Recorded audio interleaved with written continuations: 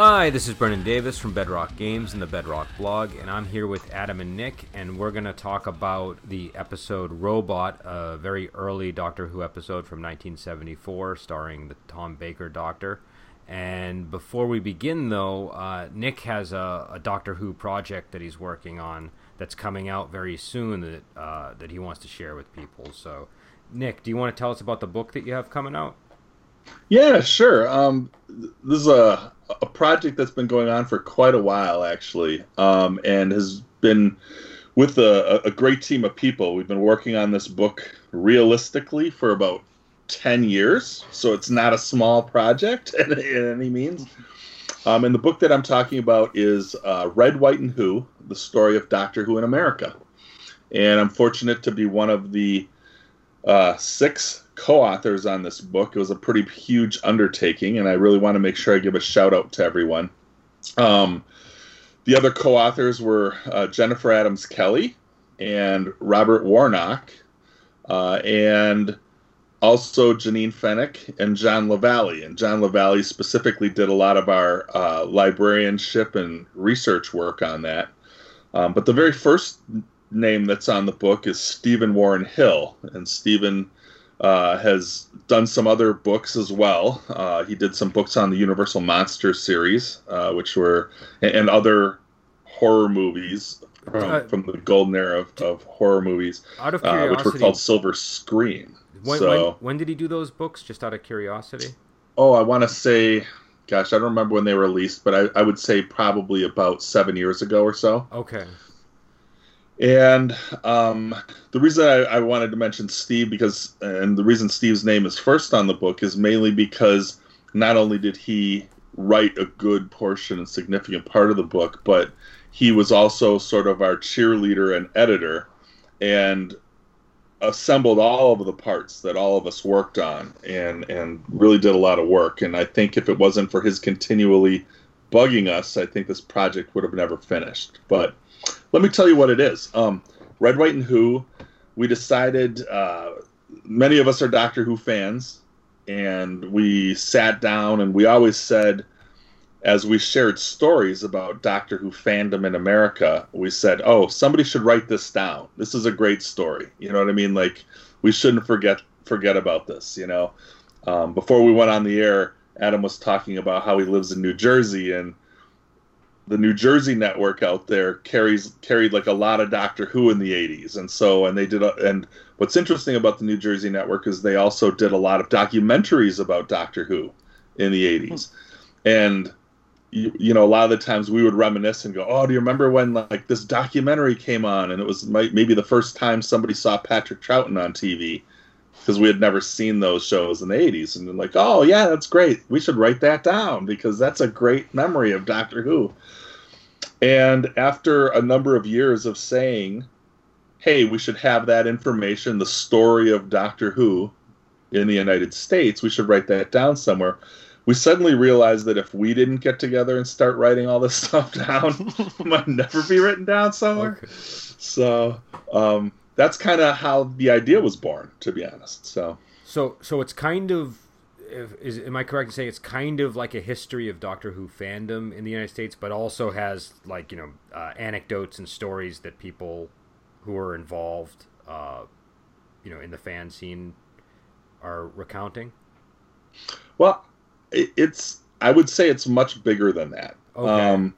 It's really the full story of Doctor Who in the United States. So we cover everything from like the very first broadcast, the first television station to carry Doctor Who in America, how Time Life got involved and they tried to sell, you know, Doctor Who in the United States. We cover, like you said, fandom, the growth of fandom, which really started in the late 70s in the U.S. And then grew because of fandom. We cover fanzines, video productions made by fans, attempts to make a licensed animated Doctor Who show here in the United States. There's, you know, history of merchandise, American merchandising and books, comic books, games. We kind of cover it all. Okay. And it's pretty comprehensive, but it's a very easy and fun read because it's kind of a cool story. So No, that sounds interesting. I particularly like the stuff with the air dates and things like that. That's the sort of thing I always kind of wonder about because I was born in '76, so I was pretty young in the '80s when a lot of this stuff was airing, and I remember catching glimpses of like next on Doctor Who type things and seeing like having a vague sense that they seem to have a new guy playing this role, but I wasn't plugged in by any stretch. And so it's just sort of all a vague mash of imagery in my mind. And so, that I'd kind of like to get a better sense of how many of those memories I have are actually real versus things I just created after the fact. I mean, like I have like this very distinct memory of seeing ads of the Fifth Doctor and thinking, oh, I thought that guy with the curly hair was the Doctor. What's going on? But maybe I made that up. Do you know what I mean? It's Yeah, the Doctor Who role playing game was the way I kind of learned about the larger world of Doctor Who. It's like I knew the first Doctor I saw was the Fifth Doctor when I was briefly in Britain, and then of course the Fourth Doctor was playing in the U.S. and that was all I knew. And then a friend of mine bought the role playing game, and I'm reading through the history section. It's like, wow, there's all this amazing stuff here. But yeah, that was my guidebook. But right. Yeah, it was really hard to learn anything back then. Well, and one of the neat things about that story, just because you brought up the role-playing game, is that we cover the role-playing game in the book because the role-playing game was made in America by FASA. And there's a story behind it that not a lot of people know, in that Games Workshop in the UK was trying to come out with a Doctor Who role-playing game at the same time that FASA was trying to make a role-playing game. And so it was unknown to either side. There was this race to get the first Doctor Who role-playing game published. Now, correct me if I'm... Oh, go ahead. I'm sorry. I don't want to interrupt. Oh, it's okay. I was just going to say it was the Americans that got there first, just like they did with actual role-playing games. And that's not, that's not a judgment in any way, on the UK, but just that it was interesting that at a time when there was this new hobby coming out in the late 70s and early 80s, a lot of people didn't know how to deal with it. And even the BBC wasn't quite sure what exactly a role-playing game was when FASA approached them to say, hey, we've got this idea for a game. Sounds good. Like, okay. So. Yeah. Now, correct me if I'm wrong. You that's the game you run, right? I remember we had a conversation about campaigns and stuff. You run the old FASA Doctor Who, or are you using a different system? I do. There have been 3 role-playing games for Doctor Who that have come out. The FASA one was the very first one, and I started my campaign in April of 1985, and it still continues to this day. So the super nerd in me has this 31-year-old role-playing campaign that's going on that's still active. We still play about once every week or two. So I've had a lot of people come in and out of that campaign, obviously. But it's still something that I do, and it's a passion of mine. I obviously wrote that part of the book. I personally covered the game section, just because of my knowledge in that field. But there's so much in it. I don't want people to think it's only a role-playing book. It covers so many other things too. And if you have any love for Doctor Who or any memories, this is like a great book that covers all that. So, but yeah, that's. Where can people my order love for it? Doctor Who grew because of role-playing, because I could create my own adventures, so that made it even more exciting to me. So, where can people order the book? The book is published by ATB Publishing, and they're on Facebook. They're also online, and I highly recommend that they go and do that. The ATB Publishing, the book actually comes out on the 21st of August this year, so August 21st, the day after Gen Con, or the day of the Great American Solar Eclipse, if you want to do that. But the real reason that we picked that date is because it's the 45th anniversary of the first broadcast of Doctor Who on an American television channel. Okay, and I have the website up here. It's atbpublishing.com, and it looks like you can pre-order it now, right? So It's you absolutely can, and from what I understand, they're running a special where there's free shipping in the U.S. if you pre-order the book now. And the book I know is over 700 pages and includes over 600 color photos on the inside of it. So I think getting free shipping is a good deal because it comes in as a pretty hefty little book there. So. Okay, and we'll put a link in the description below the podcast, and you guys can remind me if I neglect to do that. But absolutely. But yeah, no, I think that's super cool. That's when you told me about that, I got pretty interested. Yeah. I think no matter where you are, you'll find something worthwhile in the book. I'll say that.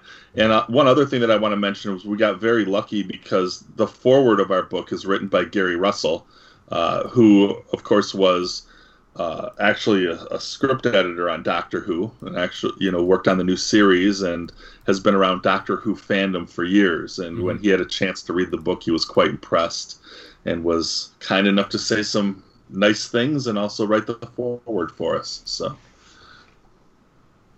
Okay, well, that sounds pretty exciting. Adam, did you have any thoughts before we get into the casting of the next Doctor? No, I'm excited about the book, actually. It's like I said, as someone that got into it in the 80s, it's really interesting to get more details on the American fandom thing. Mm-hmm. So, yeah, sounds great. But well, I should mention one thing, because I think this is a great transition point. They just released the trailer. There was a short trailer that they made for the release of the 13th Doctor, the announcement of the 13th Doctor. And they put the number 13 on a whole bunch of different iconic places in the UK, like the White Cliffs of Dover and the door of number 10 Downing Street changed to number 13. And they had the Statue of Liberty where the torch of the Statue of Liberty turns to the number 13. And we were confident that they did that because of our book, because on the cover of our book is the Statue of Liberty. And we're like, oh, dude, they knew right when the book was coming out. So promotional tie-in. They were hyping it for us just to let people know that they're American Doctor Who fans. There was a whole fan theory that it was because there's an American Doctor. That was the that generated a whole, which I think would have write a sequel book already. But yeah, so I guess we should get into that now. They're going to announce the Doctor. I should say, as we're recording this, they haven't announced it yet. We were hoping they would, but apparently tennis matches take a very long time. So we probably won't know who the new Doctor is until a couple of hours after this is published. But I don't know, who are you guys thinking they might cast in the next for the number 13? Well, see, my feeling is I always like to go with the unknown. It's for me, the ideal is someone who's perfect, but I have no idea who they are. That's I feel like then that person is really the Doctor for me, because it's that's how I got to know them. It's Capaldi was kind of skirting the edge because, I'd seen him in other stuff. I knew who he was. He's so good, he kind of overcame that. But generally, I want to be completely surprised. That's actually what I want. But and Eccleston was kind of known too before. Yeah, Eccleston was too. But yeah, Tennant and Smith, I was completely unfamiliar with, so they kind of fit that goal. But we'll see. I think it's really tough to. It's weird to me that in the UK there are odds makers and bookies who who people take bets on this. I'm wow. And it's also weird to me some of the names who they have as front runners and stuff like that. Just because I don't know how anybody would make that call, and they keep this all pretty. Also secret, right? When was the last time a front runner was selected too? Because I don't think ever. I don't think ever, to be honest. Okay, so. Yeah, because I feel like every time they've given a list of the people who will be the next two, it's never any of those people. But I could be wrong. Yeah, no, you're right. It never is. And I mean, I think sometimes they just give us false information because, like, Moffat was going on about how I'm going to go with an older doctor the time he picked Matt Smith. So, But also, I think he might have seriously been, because didn't he say he was thinking of Capaldi that time? So, yeah, he did ultimately go with. I think Moffat just might one of these people just says things and then changes his mind a week later. Yeah, he doesn't know what he wants, but. But yeah, I don't know. I'm with Adam. I sort of think an unknown is a good way to go. Though I think after the Capaldi run, going with someone who can get that gravitas into the role and has the acting chops makes a lot of sense. So I think a veteran actor could be fine as well.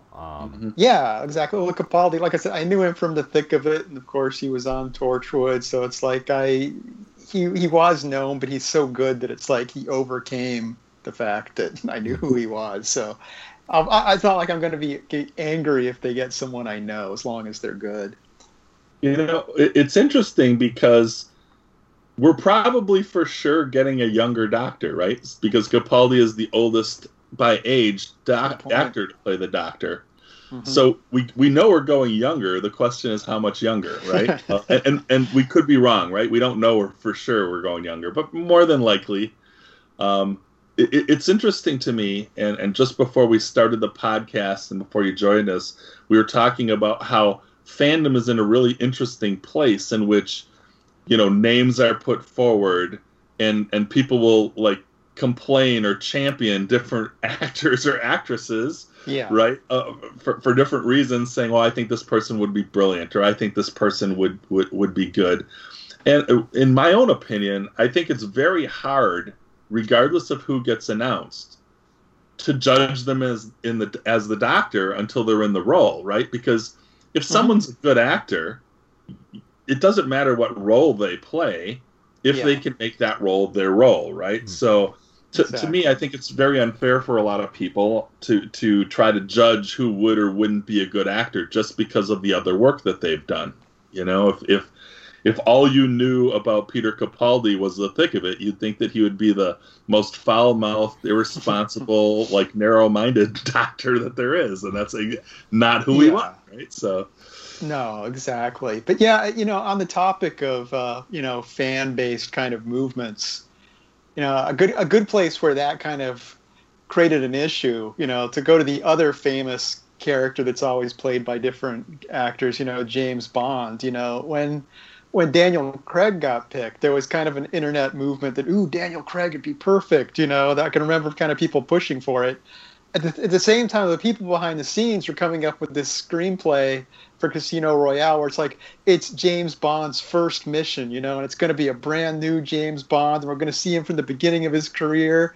And it's like, both those things happened, and it's like Daniel Craig is not he's fine as a James Bond, but he is not the person you would pick to be, here's young James Bond getting his start. So you had that weird thing where the internet movement kind of made the project go off a bit. But so yeah, it can be. See, I didn't realize that the internet was involved in that one. I didn't. Yeah. Okay. I can remember there was some people definitely pushing for it at the time. Okay. I don't know if the internet decided it, but that is what they picked. So it's I think likely. If the internet were to decide, I think we'd be in trouble because we'd have ships named Bodie McBoatface, and I think I'm fairly confident Mickey Mouse would be our president, but I don't want to say anything about that, so we'll see. Yeah, well, having fans decide on entertainment is always a bad idea because, to a degree, people want to be surprised. So if you have people vote, it doesn't always work. Well, you and I have mentioned that even like when I've got there have been things that we've wanted in shows that when we get them, we realize, we shouldn't have gotten that. That was a bad idea. That's why I'm not writing the show. Good. Yeah. Because there's the famous example I always bring up is the Walking Dead with Rick and Michonne as a couple. Everybody wanted them. I wanted them. I thought it was it clearly was sort of fated to be. And then when it happened, it just didn't work for whatever reason. Just the chemistry wasn't there or something. At least for me, and I think for a lot of people. And so sometimes you just these things, they work as ideas, but I'm sure there are lots of other reasons, and like how the individual actors will handle things, and whether it mixes with previous storylines and all this stuff that you just don't think of when you're just kind of commenting from the sidelines. But I can remember there's always been this push since there's been interactive entertainment. Every now and then they have those people that try and sell a product where it's like you get to choose what happens next in the story, and it's like every attempt like that's fallen flat because people don't want to sit there and go, ooh, I want to decide what happens next. They just want to see a good story told. That's what they want. Well, and I think that goes to both the casting and how stories are perceived, in that I think people want to be as smart as the showrunners, or want to be good enough fans that they know what the right direction for the show was. Mm-hmm. And I think that's one of the reasons that everybody kind of weighs in on things, because fandom is this like beautiful celebration of being involved in the process at a very deep level, more than just casually watching. So if you can quote unquote choose the Doctor, or if you can like figure out that plot hook before it happens, that makes it all the more exciting for you. It's participatory fandom, So. Oh yeah, there's a lot of good things to fandom. I'm not. As someone that's on a podcast talking about every episode of Doctor Who in depth, I'm not exactly in a position to go, why don't these people all shut up? Well, we do like to have it both ways on the podcast. We like to we like to say what we want, and then we like to complain about people who say what they want. So that's the.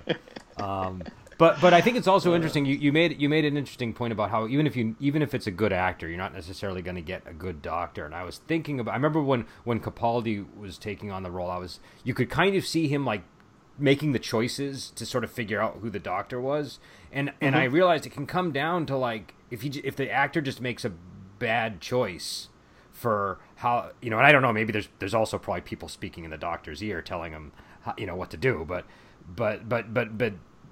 just a bad idea of how I should play the Doctor could result in a bad performance for 3 years. So well, it's interesting you say that, because Peter Capaldi was able to do what Colin Baker as the Sixth Doctor was never allowed to do. So when Colin Baker was introduced, the idea was that he was supposed to be very much like William Hartnell, unlikable, very irritable. And they had a 3-year plan for his Doctor in which he lightened his mood and was nicer to Perry and things like that. And by his 3rd year, he was supposed to become like really nice and likable. Mm-hmm. Mm-hmm. And the BBC, Colin Baker, was in the last story of it, of 1 season, and then only lasted 2 seasons, so that the character development never worked for him because he never was able to see it through. There's a weird jump between his first full season and then his second, The Trial of a Time Lord, in which he's suddenly nicer to Perry, but we don't see that natural development happen. Yeah. But we did see that with Capaldi, because Capaldi had the full 3 years. He starts, he's kind of like mean, he's not nice to Clara's boyfriend, and we now have him being the super friendly, helping Bill out, teaching her, like, the development really changed for him. So I think that was a huge plus. And it's interesting that sometimes characters and actors need time in order to find their best work in a certain character. No, I would agree with that. I mean, that's one of the things I liked about Capaldi, is that transition over time with the character, and he really did start out. I remember, speaking of the internet, a lot of people were mad when he first showed up because he was kind of mean, and I remember seeing a lot of posts from people who were like, well, I just don't go, that's not what I watch Doctor Who for, and that was they were done with Doctor Who with that, and I found it a little refreshing because I liked Matt Smith and I liked Tennant, but sometimes they were on this trajectory, and I think it kind of got meta with it, where they pointed it out in the 50th anniversary episode where the War Doctor's like, you guys are both talking like children, and so there was no real area to go there anymore anyway. So I liked that they I liked the older Doctor. I liked that he had that edge to him, and he was a little bit irritable. That sort of worked. And then, he did. It's kind of, and I think it's also a very universal experience. We've all had that sort of, or most of us have had, I think, an older relative or a grandfather figure in our lives who, when you initially start getting to know them, are incredibly difficult and not easy to get along with. But then the more they warm up to you, even if you're their own grandchild, they become more friendly. You soften them up, and they also get more used to you. And I think that's the experience that you sort of had with the Capaldi Doctor. And I'm going back, and I've been watching some of the first Doctor episodes, and it's very much what was going on with him. And it's one of the charming things about the first Doctor. So.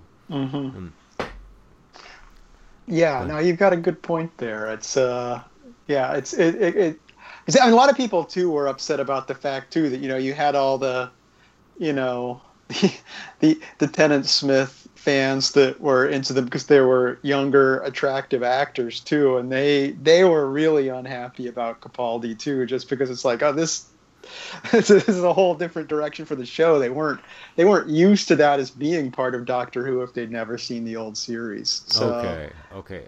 I mean, I guess that makes sense. And I'm somebody who really came on with New Who, so I just but I have a question actually, just because I think you made a really great point, right? And about Adam, and I didn't mean to cut you off, but certain people watch because oh, hey, that was a really attractive actor, or whatever the case might be, or the companion.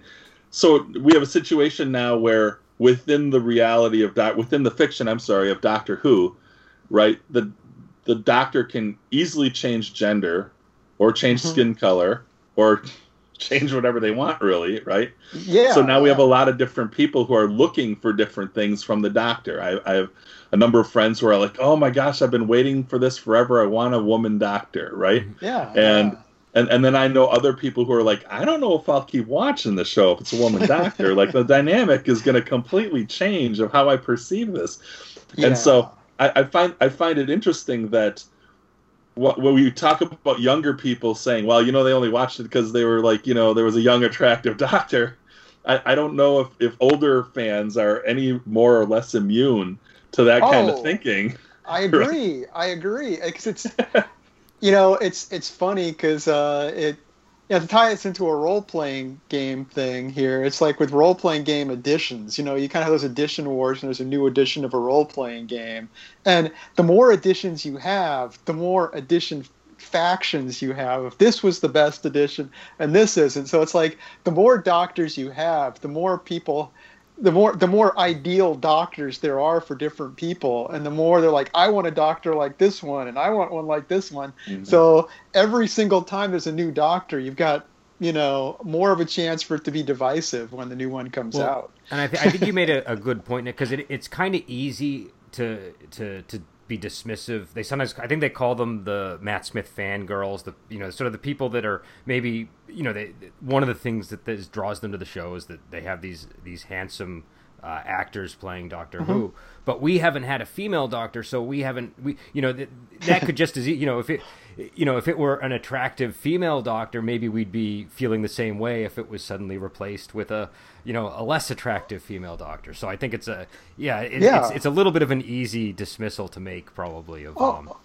And I don't really consider it a dismissal. It's like people watch shows for different reasons. If someone's watching a show just because they think the Doctor's cute, that's valid. I mean, it's Absolutely. Not why I watch the show, but I don't have an issue with that. But I'm just bringing up the fact that it does create an issue.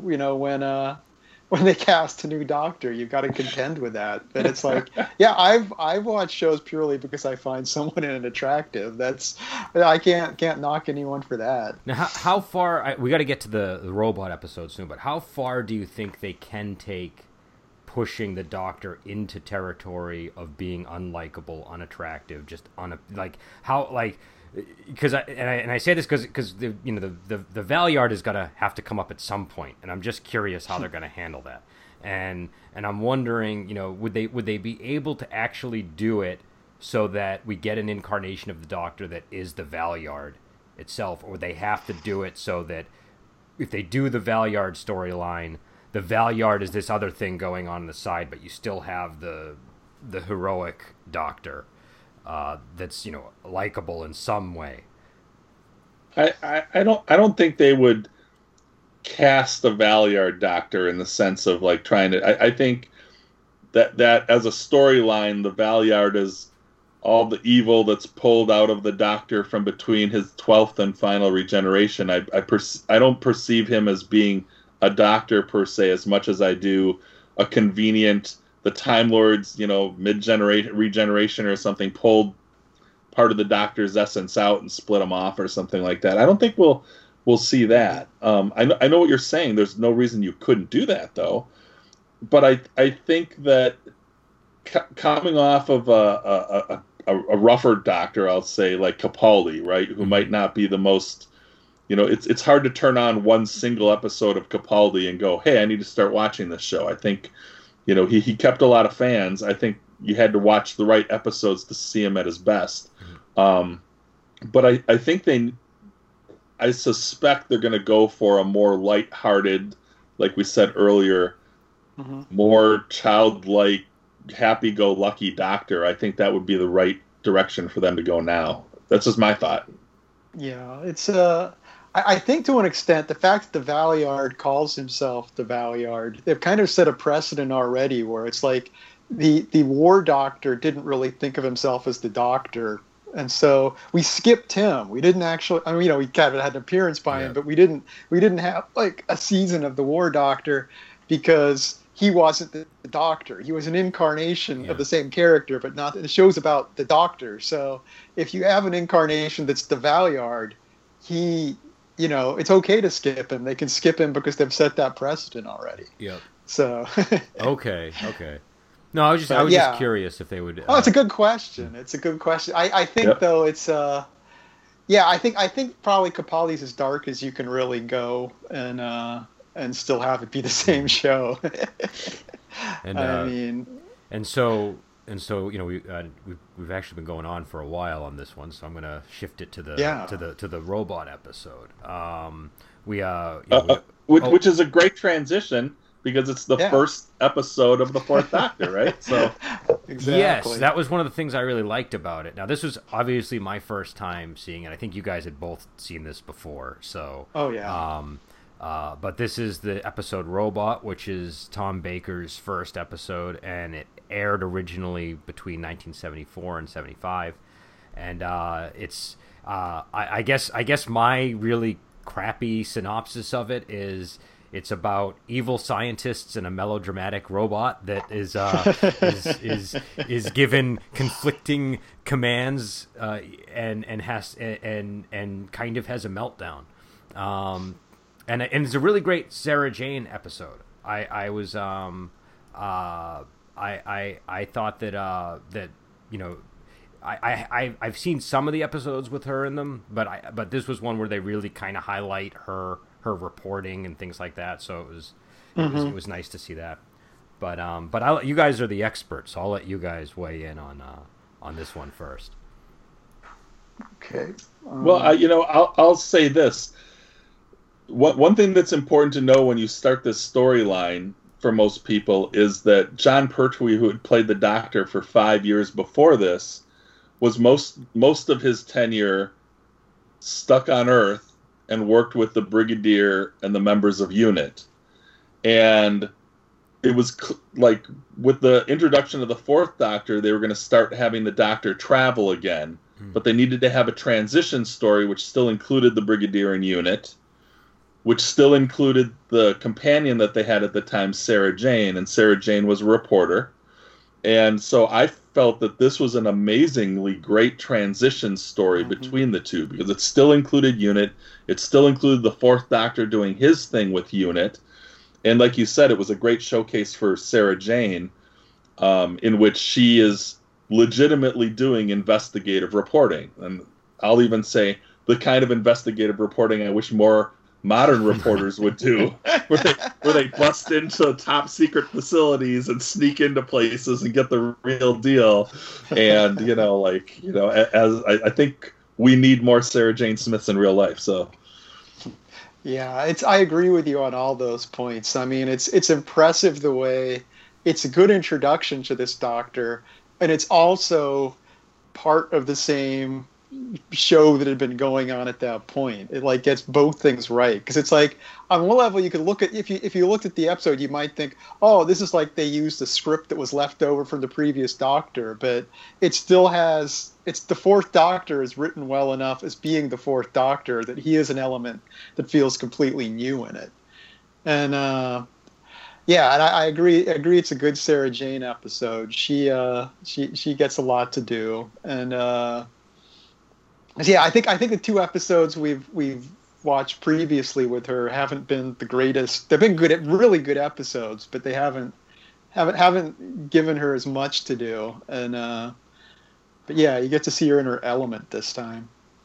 There was an element in this story in Robot that I thought was really interesting, and that is that very rarely do you see scientists as both good guys and bad guys. And what I mean by that is we're introduced to the think tank, and then we discover that some of the people who are involved in the think tank have government ambition, right? So, like, you know, there's this scientific reform society that thinks that scientists being smarter than everyone else should rule and make the decisions of the population.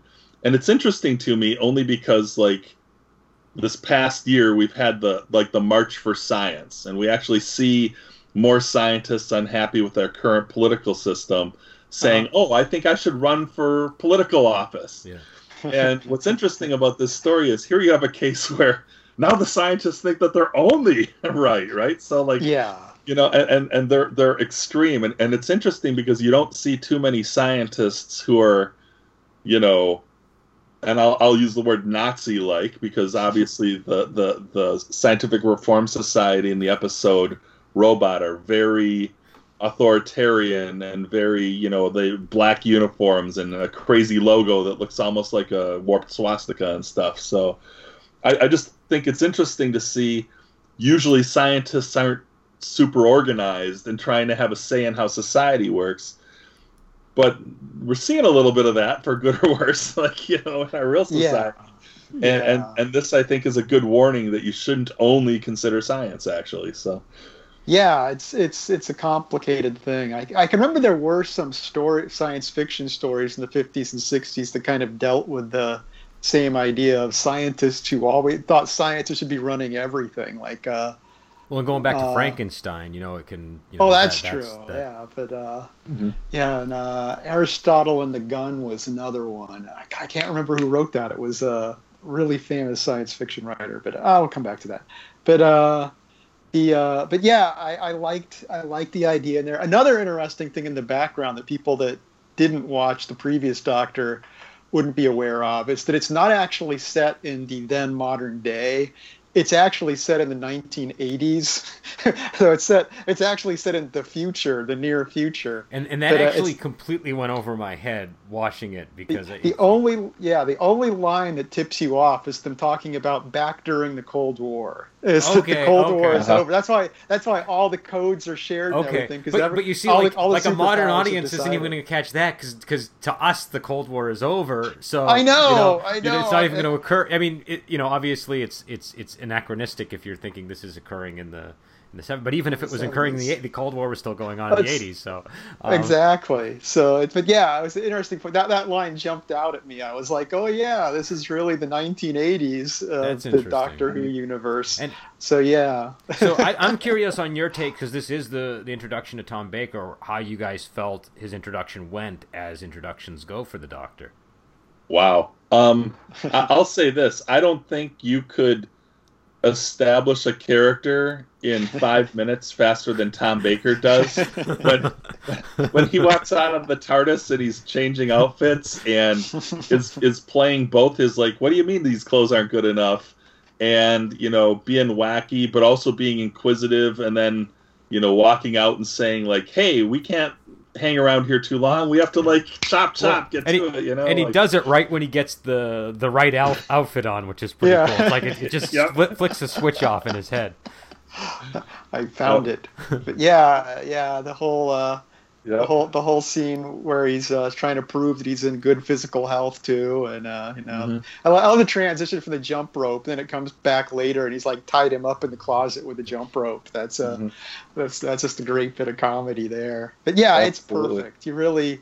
You really couldn't have a better introduction to the Fourth Doctor than this episode. And Well, and I think he also nails it in the writer nails it for him. Mhm. Depending on who had what to say with Tom Baker looking at like I think it's the Brigadier and Harry Sullivan are looking at the fence or something like that, and they're trying to figure out what broke through the fence, and the Doctor's way off in the distance, and crouching down, and people are like, Doctor, why aren't you looking at this? And he holds up like the dandelion, and Yeah. says, look at this dandelion, what does this tell you? And they're like, there's flowers here.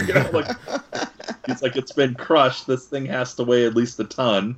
Yeah. And so I love the whole idea of him seeing all of the clues that the average person doesn't see. And to me, Robot was one of the earliest stories that I saw when I became a fan. And to me, that nailed the Doctor as this smart, inquisitive Sherlock Holmes type character that sees the things that other people don't. So, Mhm. So, what did you think of it as someone watching it for the first time, Brendan? That's I really like the episode. So the first thing, whenever I watch these classic episodes, I'm reminded of when I first saw I, Claudius, or any of these older programs from the 70s, even when I was a kid, where today a lot of shows, even Doctor Who, they're all very quickly edited. There's like 50 cameras, it seems like at times. There's just all these different techniques that go into things, and sometimes the actors get lost in all of that editing and all of the sort of stylistic cutscenes, and instead you have these really protracted performances that just the camera lingers on them and they can't really escape from it, and you see all of the good and all of the bad in the performance, and I really like that. So that doesn't have anything particular to do with this episode except for Tom Baker's performance, but I was really noticing it during the scene where he's changing the clothes and all that. And, it's not something that you would see on TV today, and it's a little bit refreshing. But in terms of the storyline, yeah, I loved the evil scientists. I thought that the woman who played, I think her name was Miss Winters, she was outstanding, and it was kind of easy to miss. Like, you didn't realize how great of a villain she was until maybe midway through. But I really liked her, and it was like this combination of sinister and smart, and it just worked. And I also liked the robot. It was very cheesy, but again, I think it set off enough nostalgia buttons for me for programs I remember from the 70s that featured robots and that kind of technology, where it's basically a guy in a suit with the shoulder pads really stuck. There were features of the robot suit that really stuck out. But what I liked about it was the robot. He had a robot voice, but he was really emotional. And some of the lines were pretty cheesy. Like, there was one line where he says, "Oh, I killed the one who created me," and then he fell over. But it's stuff that I don't know. I like those. It's good cheese. It's good. It's good sort of corny science fiction stuff. And but also underlying it was a real, like, it was corny, but there was a relationship between him and Sarah Jane that really worked. And I like that part of the episode. I liked that the robot wasn't really bad. The robot was just dealing with the fact that he was being given these instructions that were going against his. I think it was Prime Directive. I forget what they called it, but they had a word for it. He had some like piece of code that he wasn't supposed to break, and it basically was, don't hurt mankind. And they're telling him to go and kill people, so he's having this internal crisis. And I liked that and again, this is going to be a spoiler, but the episode is like 40-something years old or whatever. So, but I liked that the main evil scientist, Professor Kettlewell, is initially presented as sort of an old man who's just a good guy who's in a bad situation. He made the robot and he cares about the robot, but really he's also one of the conspirators. And I liked that reveal. And I like that when they reveal it, he's still the same character. He's still the dynamic between him and the other two scientists remained. It wasn't like he suddenly becomes this big evil badass. But he was tricking the audience and the Doctor the whole time. So well, his evil side was grounded in his good points, because he was just frustrated with people don't care about the environment and stuff, and it's like he really was rooted in all these good concerns that kind of allowed him to work with the villains. And it was funny too, because his whole thing is he was trying to create alternative energy sources. That was like his main scientific objective.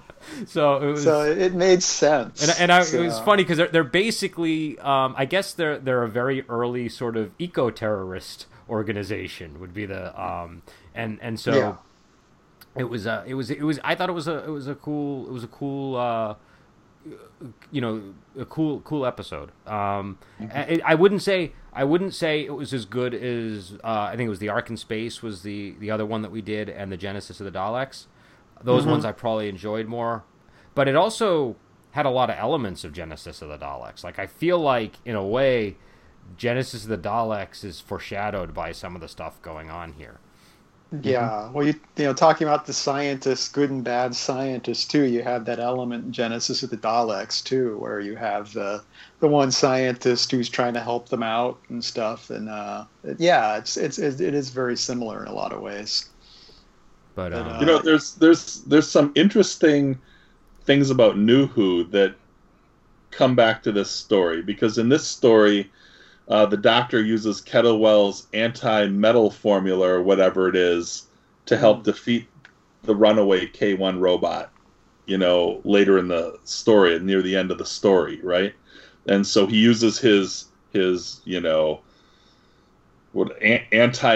can't remember exactly what they called it. Like anti-metal virus, I think it was called. Yeah, exactly. So, and to me it's interesting because in the very first story of Christopher Eccleston, in the story Rose, the Doctor is anti-plastic, right? To warn to fight the Nestine consciousness and the Autons. And it's interesting because a lot of people would go like, okay, as anti-plastic, where would that come from? And then you come back to this story, robot, and you're like, oh, he's got anti-metal virus. Okay, so kind of an interesting throwback, between those stories. Well, and also the robot's name is K1, right? So I'm assuming he's connected to K9.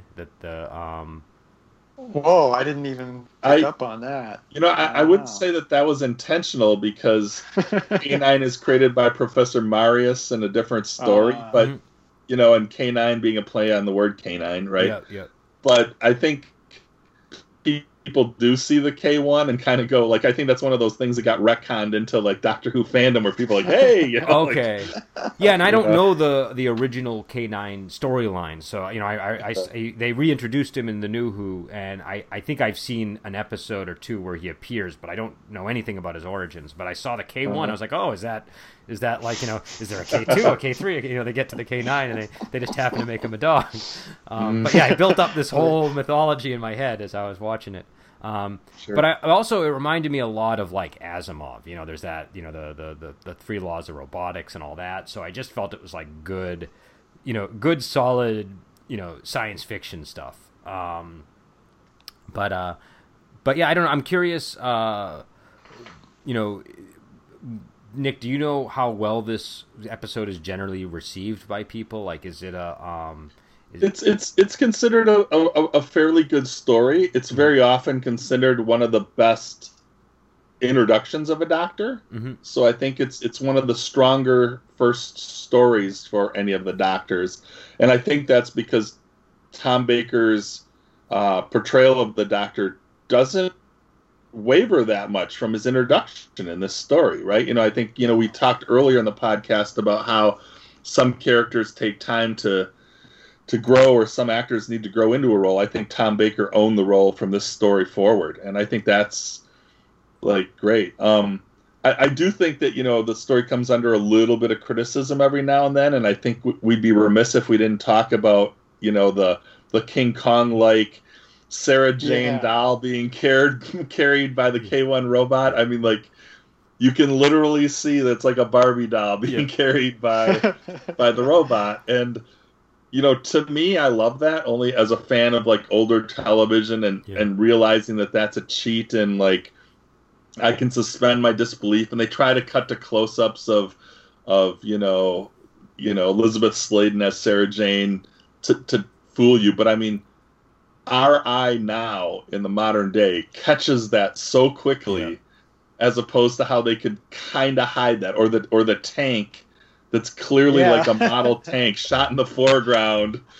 I like, on set, like they literally like pushed this tank out while there were actors like 50 yards away in perspective, and so I like the way the fence, like when the tank disappears, there's that fence there that gives away the perspective completely. Like if that fence wasn't there, it might almost fool you, but it's like that fence is like in the background and as tall as the tank, and it's like no, that doesn't work.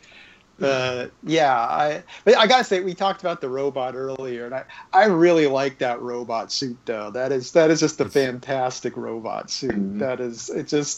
It is cheesy, but it just, the way it moves and everything was great. And the way the guy got the emotion out of it, his arms. Whenever he get emotional, he's like, waving his arms around. And I think the performance might, like, I don't know, like maybe like it might be a generational thing, because I think a lot of the things we're talking about, like the special effects and stuff like that, like I remember putting up with enough terrible special effects as a kid that you kind of use your imagination to bridge the gap.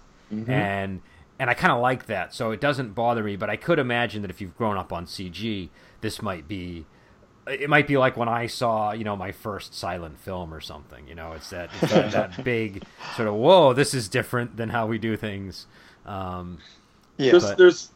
There's one thing in the K1 robot design that I think needs to be celebrated, because it's a very minor thing that I think really brings home the robot being a robot. And that is that while it's clear to us that it's a guy in the suit, the fact that the hands are a claw that's connected to like a single rod, which is then operated by the guy inside the suit, I think those like claw-like hands that stick out really actually sell the robot as a robot, because you're like, well, at least they made an effort that the claw works as a real claw. That's true. And I remember as a kid having tons of toys of robots that had those, I don't know what you would call them, but those arms that are like, they look like an exhaust vent from a laundry machine or something, like those flexible exhaust vents. But that, it's not really the aesthetic anymore, but I consider it's a pretty classic looking robot to me, as cheesy as it is. I guess the part where it does, because the whole thing is he can grow, the metal can grow, and it's an interesting threat that I think is kind of looming in the episode. But I almost feel like the episode, like personally, I feel like the episode didn't really need that. Like I thought ending it somehow with him and Sarah Jane would have been just as workable there. But I didn't mind the King Kong stuff. It did feel like, to an extent, I kind of felt like having the robot suddenly himself decide he's going to destroy all humanity was just kind of I was like, it felt a little much. I mean, I enjoyed the episode, but it just I didn't quite get the job. It's just, it's a big thing in a lot of movies and things where it's like suddenly the villain decides, I must destroy the world, and it's like, well, I don't know why he decided that, but just to raise the stakes a little. But because it's not like it was ever really the goal of the organization to destroy the world. That was just a threat they were kind of leveraging that they didn't actually particularly want to do. But I don't know. But and I mean, I think the idea there was that when he killed the scientist that made him, that's sort of what set him off. Yeah, that's true. It did get prompted by that. And I was a little unclear on what the because I know they were using that as like a like that was sort of like, we're going to blow up the world if we don't get what we want. But also the woman seemed kind of pretty bent on that path. Like, it didn't seem like she was too troubled by the destruction of the world. Yeah, that's a good point. Yeah, well, I mean, she's an interesting character too because it feels like, you know, this organization kind of started with this goal of like, hey, we want scientists in charge because they're rational. She kind of feels almost like she's this kind of bullying character who kind of got control of the movement, and you know, and it's like she doesn't seem to care about the ideals as much as she's kind of got taken this thing and is writing it, you know. Though they did very clearly state what their philosophy was early on in the episode when Sarah Jane went there, and they were pretty, I don't know what the word would be, but they were pretty arrogant. And it kind of had it was kind of like a little bit, it almost had like a Plato's Republic sort of mentality sort of brewing under it. But I just loved it that how I forget, I don't even think the character had a name, but she was speaking to the guy behind the desk, and he was just so unapologetic about how much he looked down on her. You wouldn't even be wearing those clothes. Like it was that. if I had my say, you'd be wearing something much, you know, like whatever. I don't know what it was he wanted her to wear, but probably like a gray jumpsuit or something practical. I don't know. But, right. Well, there's a really cool scene of when Sarah Jane first meets Miss Winters, which I think is great, where Sarah Jane was always perceived in the show as being very, you know, pro-women's liberation and feminist. And she goes and meets the scientists originally, meets Jellicoe and Winters, and she says, like, oh, you know, nice to meet you, director. And Miss Winters says, well, I would have never expected sexism out of you, Sarah Jane Smith. I'm the director, not this other guy. And it's funny because back then they called it male chauvinism. So it has, and you it's easy to forget, you know, that the history and how this stuff was already, you know, becoming relevant in movies and shows in that time. Absolutely. So yeah, I thought that was an interesting moment too. Yeah. But, I also think, you know, when that it's interesting that we said just a minute ago that the scientists didn't mind blowing up the world, but I kind of feel like the scientists felt that they would be the only ones able to survive if the world got blown up. That's right? true. It wasn't Right? totally self-destructive because they had a bunker, and Right. and so Yeah. I guess, yeah, that's true. Well, the question is, did they establish anyone else was in the bunker with them, or They or- did. Well, I think they tried to say that their plan was that we will go to the bunker when this happens. But then when the plan starts to unfold, there's only two of them in the bunker, so they didn't call it buddies. Also, I think there's a Yeah, good that's chance kinda there are question. other bunkers throughout the world because they did say they had agents. But That's true. I find That's with these true. older shows that the number of people that are present at a given facility is always very sort of amorphous. And sometimes you'll be watching a show and look like there are two people, and then, you know, for no explainable reason, there are somehow 12 people there, or there are, you know, 500. Oh, And yeah. You never really know what That's the why- real numbers are. That's why I asked her, did they establish it? Because from the standpoint, I know from a budgetary standpoint, there's only going to be the two people because that's what they can afford. But it's like, did they make a statement about our people are in the bunker with, you know? I don't know, but I know when the robot had Sarah Jane in there, he said, "Don't worry, Sarah Jane, you'll survive. You know, you'll be the only survivor or something."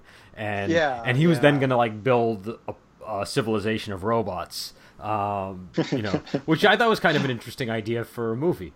You know, like I was kind of thinking, you know, oh, what if he did, you know, blow up the world and it was just him and Sarah Jane? That would make for like an interesting The series should have storyline. gone that way. Yeah, that would have been- right. That would have been. Yeah, you can't really go back from that. That's It still can, right? Go to the alternate universe. That's the beauty of Doctor Who. So. yeah. I could There you write go. my K1 Sarah Jane fan fiction and post it online. Fan fiction is a very interesting thing. It's in the wuxia fan community. There are people that write wuxia fan stories, and so it's interesting to see sort of, you know, where people go when they have total freedom to take the characters wherever. But yeah, so I don't know. So we've been going on for about an hour, so I'm going to end the episode shortly. But did you guys have any other thoughts about this one that you wanted to mention before we end it? Well, I'll say this, and that is that a lot of the times when people have had their fill of like modern Doctor Who, they've caught up on all of it, and then they wonder like, hey, where would be a great place to go back and watch some classic Doctor Who? And some people think, oh, maybe I should go all the way back to the first Doctor, and I personally wouldn't recommend that.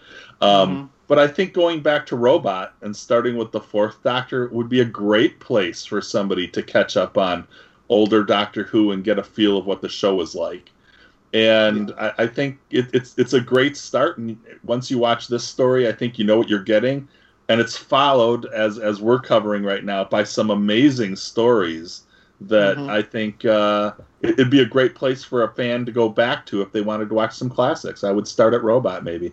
Yeah, another good point of starting there, too, is if you're interested in the Brigadier and Unit, too, you get a taste of that. So then you're getting basically a taste of what the show was like during the third Doctor, as well as getting a taste of going forward with the fourth Doctor. So you're kind of getting two things going on at once. But it is where I would recommend starting.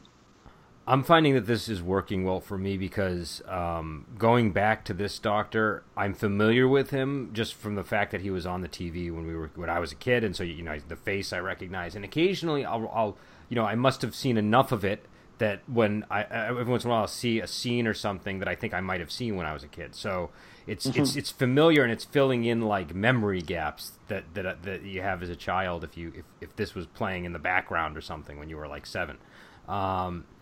And so I think it works for that reason. I think it's also really good storylines. And what I've been doing is we've been like going back and watching these Tom Baker episodes, and I've been enjoying them a lot. But it's also kind of like Adam said, like you get a taste of the third Doctor, so then you feel comfortable enough to go back and watch some of the third Doctor episodes. And I've done, I've gone back and watched some of the first Doctor, and what I've been doing there is I've just been picking key episodes that are. I find that if I have the interest in the episode, it gets me more amped up to watch it. So if there's something going on in New Who that connects to an old episode, I'm more excited about going and watching that episode. And now that I'm watching these Tom Baker episodes, if something crops up, I'm like, oh, I want to go find out more about that storyline. So I'm going to go back and watch that, that episode if I can find it. So yeah, I think this is definitely working for me. So I think you're right about that. And why don't we mention your book one more time before we go? Because I don't want people to forget the name and where to get it from. Oh, absolutely. The book is called Red, White, and Who, The Story of Doctor Who in America, and it's an overview of all of the American experience with Doctor Who, and it's from ATB Publishing, which is atbpublishing.com. And you can actually get free shipping if you pre-order the book, and it's going to come out on August 21st. Okay, so we'll end it there, and I'm going to post a link to that below, and we'll be back. Actually, tomorrow we're going to do a Web of Death discussion, which I'm really looking forward to. Web of Death is a classic Choi Yuen wuxia film that is just has to be seen to be believed. And I will second that. and then we're going to be doing oh god, I can't remember. I know I'm doing another wuxia movie on Friday, but the name of it is escaping me at the moment. And so yeah, we'll catch you next time.